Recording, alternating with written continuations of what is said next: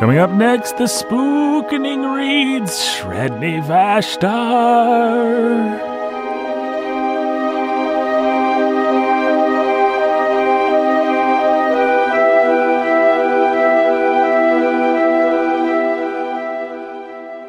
Hey everybody, welcome to the Spookening. This is your humble and obedient ghost. There we've got the scholar who's a mauler of bleeding, Brandon Chastfiend.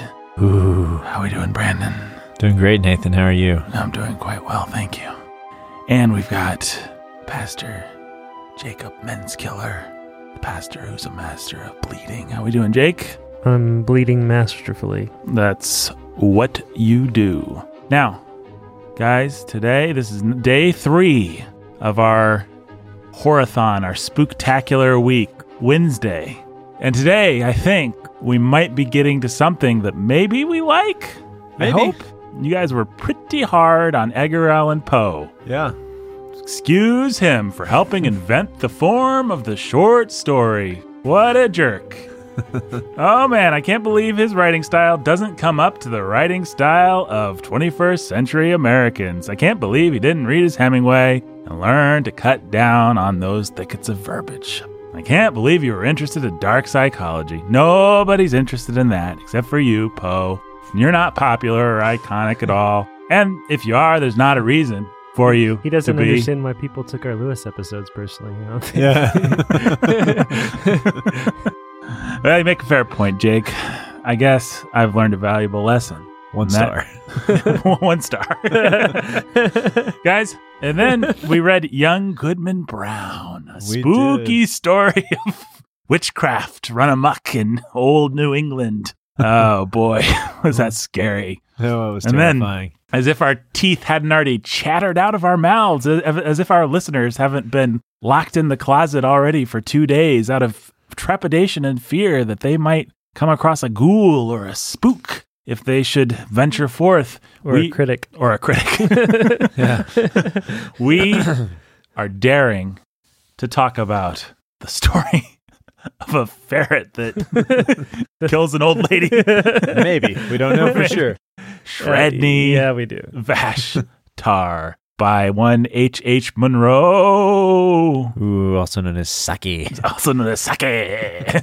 Brandon, provide us some much-needed Sake. context Do you have some sake? on Sake. Yes, provide us some much-needed Sake. I would love some Saki. You have some? Nope. Oh, Yes, I do, in the form of Sredni Vashtar. Nathan, as you already mentioned, he was known as Hector Hugh Munro. You didn't actually say that. You said H.H. Munro, which Yep. he would go by. Also known as Saki. Mm-hmm. His pen name. Cool. So there we go. Thanks, Brandon. That's it. Elucidating all I or got. illuminating as always. He had an interesting life, but it was a fairly short life because he was born in 1870. He was killed in World War I, and he has no known marked grave. And so, fairly short life. At his time, he was known primarily as a journalist. He's lived on more in modern memory as a short story writer. Mhm. This is one of them. This is a famous one. You mentioned the storyteller to me. Yeah. But also, what are some of the other ones, Nathan? I'm not as familiar with Saki. We had a series of stories about a guy named Reginald, and it's very much in the vein of Oscar Wilde. Reginald is this witty, kind of cynical young man who causes trouble and says witty things. His early stories are like just collections of people saying witty things. I think he coined the line, "She's a woman who would be gratefully improved by death." If you've ever heard that bon mot, he came up with that. So he was a witty guy. Yeah, he's a kind of a Oscar Wilde type guy. Truman Capote type. He kind of reminded me of a Truman Capote type figure. Yeah, but the storyteller, if you don't know that one, is about a guy who's on a train with 3 brats who won't shut up, and so and their aunt is trying to corral them, and so he tells them this grotesque story of a little girl who's awarded a medal for obedience and a medal for good manners and a medal for charity or something like that, and then a wolf comes seeking her in the garden, and she hides in the bushes, and the medal for obedience clanks against the medal for good manners as she's cowering in the bushes, and the wolf drags her out and devours her. And the children are all thoroughly pleased at this story, and their aunt is horrified. Not the aunt, yeah. He was good at those cynical little strychnine stories. Stories laced with strychnine would be my pull quote that I'd put on the Yeah, and front the of the book. aunt in that story, and also the cousin in the one we read, Mhm. Sredni Sredni Vashtar. Vashtar is however you say it. Mm-hmm. they're loosely based on the puritanical grandmother and aunts that he was raised by. Yeah. Because he was born in Burma in 1870, but his mother and his father both died, and so he had to be raised by his grandmother and his aunts. Maybe I don't know if his father died when he was young, but his mother did. His father was an inspector general of the Indiana Imperial Police, but I think it was the Indiana Imperial Police. The Indian Imperial Police, and his mother, Mary Frances Mercer, and she died in an interesting way. You know how she died? No. She died from shock after being charged by a cow. And so when that happened. Yeah. I found this article on him. He said, Saki's mother was killed by a cow when he was a child. If that doesn't turn you into a writer with a morbid fascination with and deep-seated fear of the natural world, nothing will. Done to death by the very emblem of placidity and plenty, nothing could ever seem safe or homely again. There you go. And I think that's probably true. So this, and a lot of people that I read about Saki or Munro really pinpoint this moment as kind of a defining moment in this child's life. Is his You mother. don't say. Yeah. The death of his mother. When she was but the strange death of his mother. I think that the death of one's mother, no matter how strange or banal, would be a pretty defining moment. You would think. I'm going to say if you add cows to the mix, that just ratchets it up. It might just twist your imagination. And then you add a very strict and puritanical grandmother and very strict and puritanical aunts.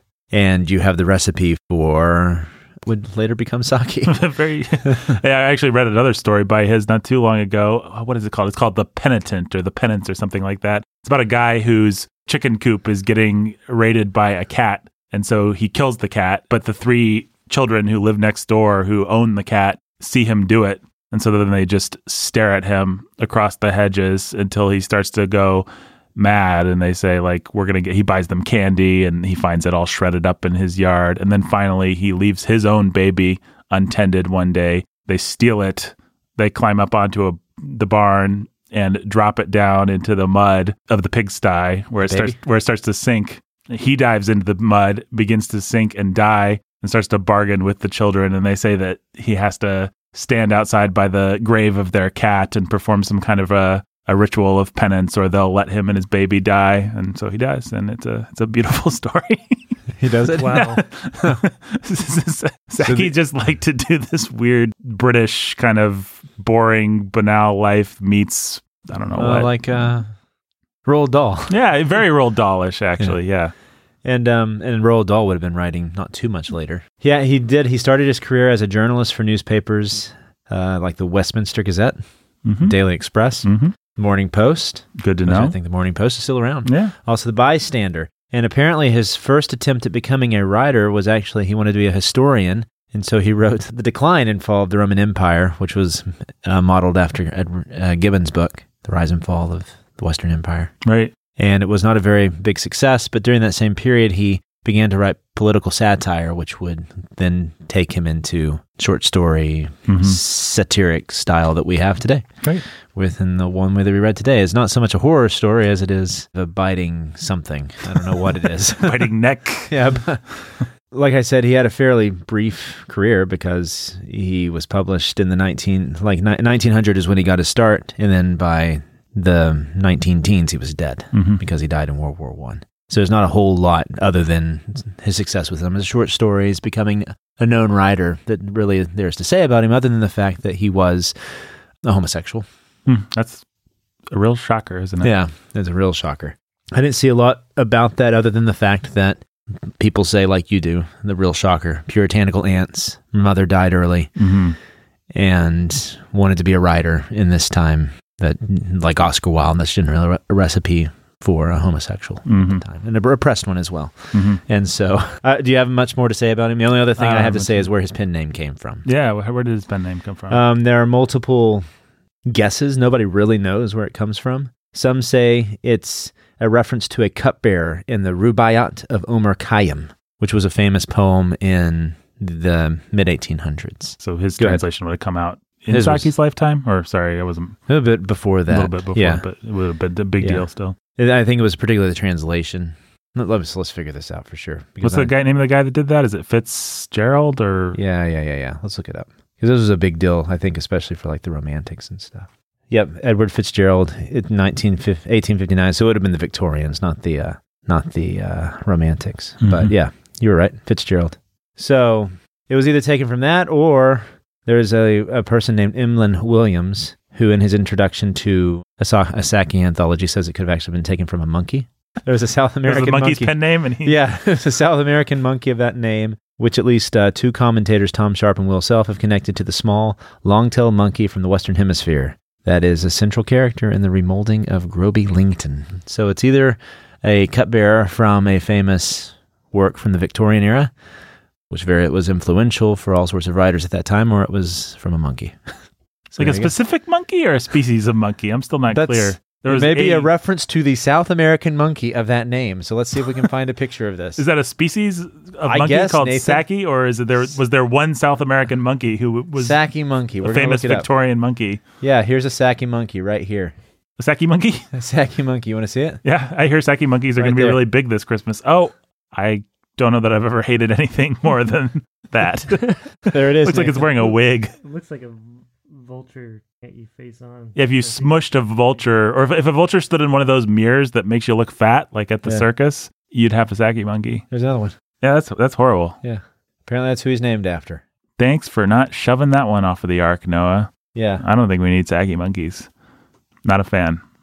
What an ugly creature. And apparently a Saki monkey makes an appearance in the remolding of Groby Langton, which is a story by H.H. Munro. There you go. So that makes sense. I'm of the monkey camp. You're in the monkey camp? Sure, why not? In the Saki monkey camp? I think most people commonly think it comes from the Fitzgerald Rubaiyat of Omar Khayyam. So, well, have you ever read the Rubaiyat? Yeah, I had to read bits and pieces of it before. I don't know if I've ever finished it, but yeah, it's got some nice stanzas in there, I guess. So there you have it, Nathan. All right. Well, anything you want to add? Oh, just that I've enjoyed Saki over the years. I think he's kind of a what do you want to call it? He's an unknown quantity. Most people. Yeah, I had not read much, if any, Saki. I've read something by him before, I know. He's got a handful of stories, this being one of them, that are pretty commonly anthologized. I never read this one. I want to say I've read an essay by him for some reason. There's a famous one about a girl that tells stories. Again, she manages to cynically frighten somebody with them. I forget what the story is called, but the last line is pretty famous. Romance at short notice was her specialty. There's like a handful of stories that just find their ways into 7th and 8th grade textbooks and... Sorry, I just remembered. Things like this. Yeah, what was it? The Rubaiyat. That was influential for the pre-Raphaelites. The Rossettis. The good old pre-Raphaelites. That's who it was. I knew they influenced somebody. And that's who it became like a cult classic for that group of people. When I think of pre-Raphaelites, I think of my homeschool friends who were girls who had posters of Christina Rossetti and other things along those lines. Knights rescuing maidens. Oh, yeah. Maidens underwater and all that great pre-Raphaelite art. So guys, what do you want to say about Sredni Vashtar, that naughty rodentious demigod or whatever he was? Or was he? I read it with some students today. Yeah? Yeah. How'd they like it? Some of the students immediately, as they were leaving class, they told me they were going to start the cult of Sredni Vashtar. Okay, that's good. I feel like you and the bookening is a success then. I didn't know what to make of that, because some of these students that were saying it they may have been serious. Of aunts or mothers or anything like that they're not particularly fond of. Yeah. Teachers, probably. Teachers. Yeah. Don't go into any shreds. Or shreds, did I just say shred? Yeah. Shed. One student found it sad. Oh, yeah? Yeah. To think about the isolation of this Conradin kid. And yeah. Jake, your thoughts?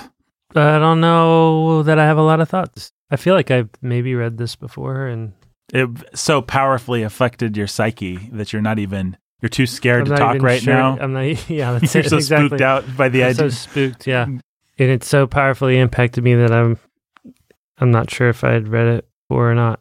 It is a good little short story, I guess. It was fun. Yeah. I mean, it accomplishes a lot. There are things that you can talk to students about. Such as? Oh, well, like what are his comments on belief? What is he saying about, because Conradin has this cult that he builds, is he making a comment on what it means to... Oh, you're one of those teachers. Well, Well, what's the answer? Is he making a comment on? We talked about it. I'm one of those teachers. What do you mean, Jake? One of those teachers that makes his students think. Just let him have fun with the short story, man. It's a fun short story. It was a fun short story, but no, it's a allegory of belief. It's not an allegory of belief. Was it a trick question? Like, it doesn't say anything, no. you idiots. I'm not saying I enjoyed the conversation, Jake. Brendan's like, most illuminating. Listen, I needed to get this read for tonight, and I had to justify it by making some conversation about it with my students. I made him read it again. I thought it was fun and entertaining, but then we read you want to know what really happened? And I hope my students aren't listening. Yeah. I thought reading the story was going to take all the time.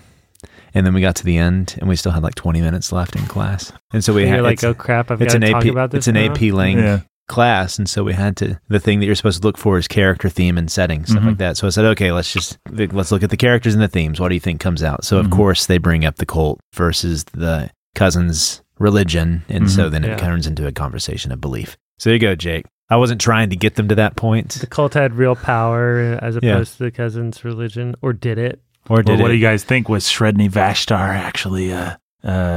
Did he listen to Conradin's prayers and kill the ant on purpose, or was it just coincidence? Yeah, so that came up in class too, and the ambiguity of the ending. So one of the students pointed out the fact that you don't see the ant die. No, she could have just died of a heart attack. You don't know that Sredni Vashtar killed her. But Sredni Vashtar comes out with blood on his muzzle, doesn't he? It could have been the berries. It could have been. Were there berries? Yeah, he feeds them berries and feeds them the red nutmeg. So there's just, the ending is ambiguous. No, it's not. Not really. It's not. Because the people, you hear the servants saying, who will tell the poor child? And Conrad smiles and makes himself another piece of toast. But see, we've made the point that we don't do those sorts of analyses on the book ending. That's not what we do here. Right? But I just want to point out the fact to these dumb students. Yeah. No. Brendan's students are really smart. But we had a fun conversation because we had to. Listen. Yeah. There's a difference between leaving things ambiguous, like the ending of Inception, I suppose. The top could fall or the top couldn't. We don't know whether it's going to fall. There's also a kind of ending where you don't leave things ambiguous, but you just simply leave things implied. Leave it to the imagination. You leave it to figure out the. Yeah. It's more fun to not actually see the ant's body, and it's just. No, what's fun is that Conradin was inside and didn't need to see it. He knows what happened. He's going to make himself some more toast. Yeah. She never let him have toast. Now he's going to have a second slice. Yeah. Because she was killed by a ferret. Because she was a ferret that then walks into the woods. And he's a god because he's Sredni Vashtar the Beautiful. Yeah. And he gives good things to his followers. And I was glad that my students' takeaway, I actually was kind of glad that their takeaway was, this was fun. Let's go start our own cult. They were joking. Yeah. But that gets back to the fact that in the end, they did see this as a fun story. The discussion didn't ruin it too much, Jake. Oh, good. I really think you should have asked, do you guys think that it's good to worship ferrets? No, I don't. Jake, your thoughts as a pastor. Well, I'm concerned about the poetics of this hymn. Oh, let's hear the hymn. I don't remember it. Sredni Vashtar went forth. His thoughts were red thoughts, and his teeth were white. His enemies called for peace, but he brought them death. Sredni Vashtar, the beautiful. Sredni Vashtar went forth. You think my Solomon Lions would sing that? Yeah, that's what I hope so. How much you want to bet a metal band has done a song? $0. I bet you $0. About Sredni Vashtar. Seems like the kind of thing that some dumb Norwegian metal band. Some metal band has at least taken this hymn and set it to music. Yeah. There is a band on Bandcamp named Sredni Vashtar. Yeah. They're a metal band. Yep. Oh, can we hear a little bit of them? I'm not getting anything. Here, I've got this. Is Did you hit the volume on your actual computer? Thank you, Jake. You're welcome. All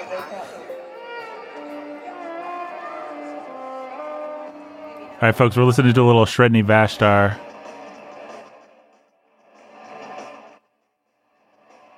Hold that up to the microphone, Brandon, so our listeners can get a taste.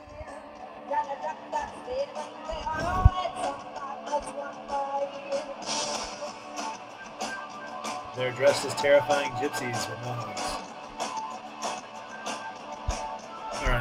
You want to keep watching this? No. Good heavens, no. Okay. They apparently picked up on the hidden theme of horror that I didn't see in this story. I was wondering why this was included in a horror anthology. It seemed more of a tongue-in-cheek satire to me. Honestly, I first encountered it in a horror anthology, and I've seen it in lots of horror anthologies. It's it's like a perennial of horror anthologies, and I think that's probably why it's lasted. Not because it is a great horror story, but simply because it gets re-anthologized in little horror collections all over the place. Weird. Thought about a boy that starts a ferret cult, and then the ferret kills somebody. But that's funny. Yeah, I know that's funny, that Brandon. It's a ferret. You and I both know that when ferrets kill people, it's hilarious. I mean, despite the ridiculousness of our discussion, anybody can read this story and see that he is... The ferret? No, he's making fun of everything, right? Yeah. That's the point of this. He is making fun of religion with this story. Is he, Brandon? I think so.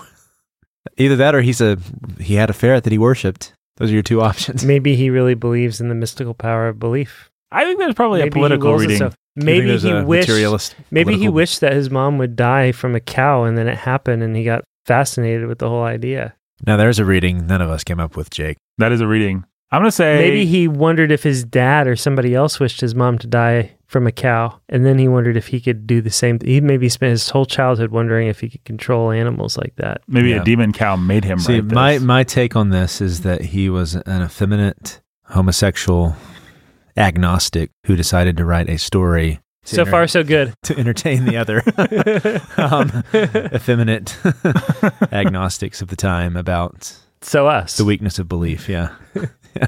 I really think that we are Conrad, and the ant is like the 1%. She's like Trump. She's controlling us, right? Oh, this is a narrative of power. This is a narrative of power. Did you say us, like us in this room?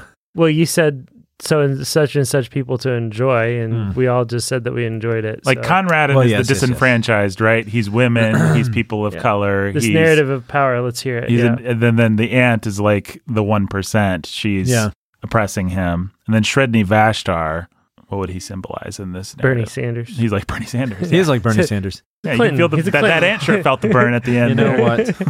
In the end, I just think it's a fun story, and Donald Trump won't let us eat falls toast. apart. But you can't like it unless you're an effeminate homosexual. No, you can like it. Isn't that what you said? No, that's not what I meant. But it is what you said, I'm pretty sure. Everybody who listens to the Bookening knows I'm the most masculine heterosexual that's ever lived.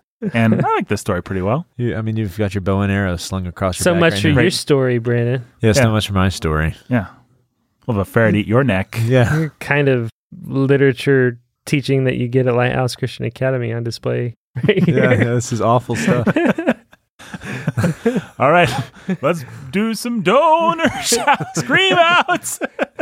Hey, I like this story. I think it's a fun story. There's nothing to say about it, but I recommend that people read it because it's a lot of fun. Brandon, I'm sorry. You're a great teacher. Thank you. Brandon is a fantastic teacher, as everyone that listens to the Bookening knows. I was only just reaching deep for something I could bring to this episode. I think it was fun, Jake. Okay. And yeah. Yeah, I think in the end, this story is really fun. And I think what this is evidence of is sometimes you can overanalyze something. Yeah, sometimes there's not a lot to say. And maybe that's the real lesson. And I think that's kind of what we've said in the past is sometimes when you overanalyze things, you just bring out stuff that everybody knows already, but doesn't. Why do you have to articulate it? Right. Why do you have to articulate it? Yeah. We all know that sounds smart. We all know about being smart. It's about sounding smart. Yeah, it's about sounding smart. We all know those things about Munro. We all know that those things about his urbane sensibilities come through in this story, but in the end, who cares? It's a fun story. It's a fun story. Like the fact that it entertains us doesn't mean, and the fact that maybe he wrote it for his urbane fans and we still enjoy it, it doesn't mean that you're urbane and effeminate. It doesn't have to mean that. It could just mean that he, despite himself, wrote a fun little story. Yeah. That's entertaining. Yeah. About a ferret that kills a cousin. You know who else was urbane and pretentious with their stories and doesn't entertain me? Edgar Allan Poe. Oh, shots fired. Guys, let's call out. I'm with you on that, Brandon. Yeah. I support that. I take back everything I said. Booyah. Booyah.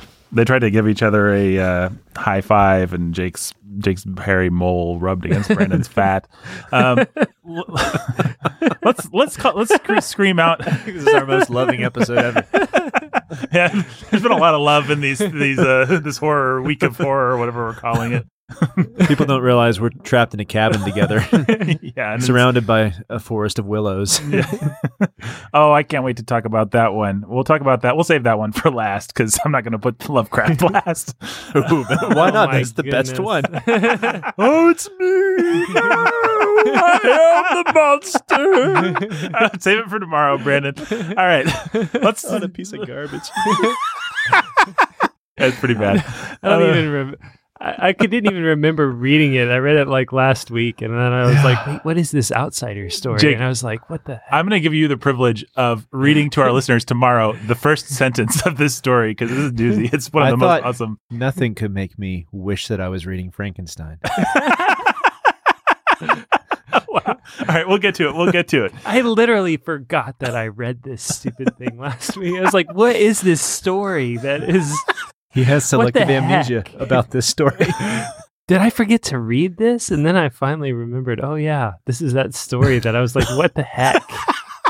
Why are we reading this? The most influential horror writer of the 20th century, guys. Fair enough. And I guess I don't see how this proves that. Boy, does or it not, does it demonstrates not? it. But we'll talk about it. Let's scream out Galactic Princess Emily. Ah!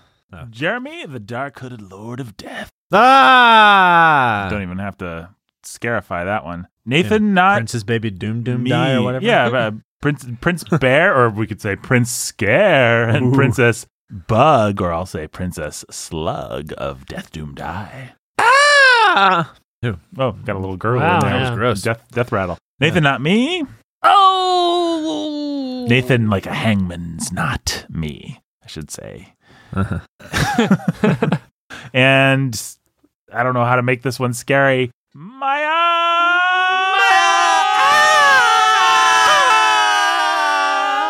And of course, Ryan, the dead Avenger, and Judith of the Ladies of Just Knives. Yeah.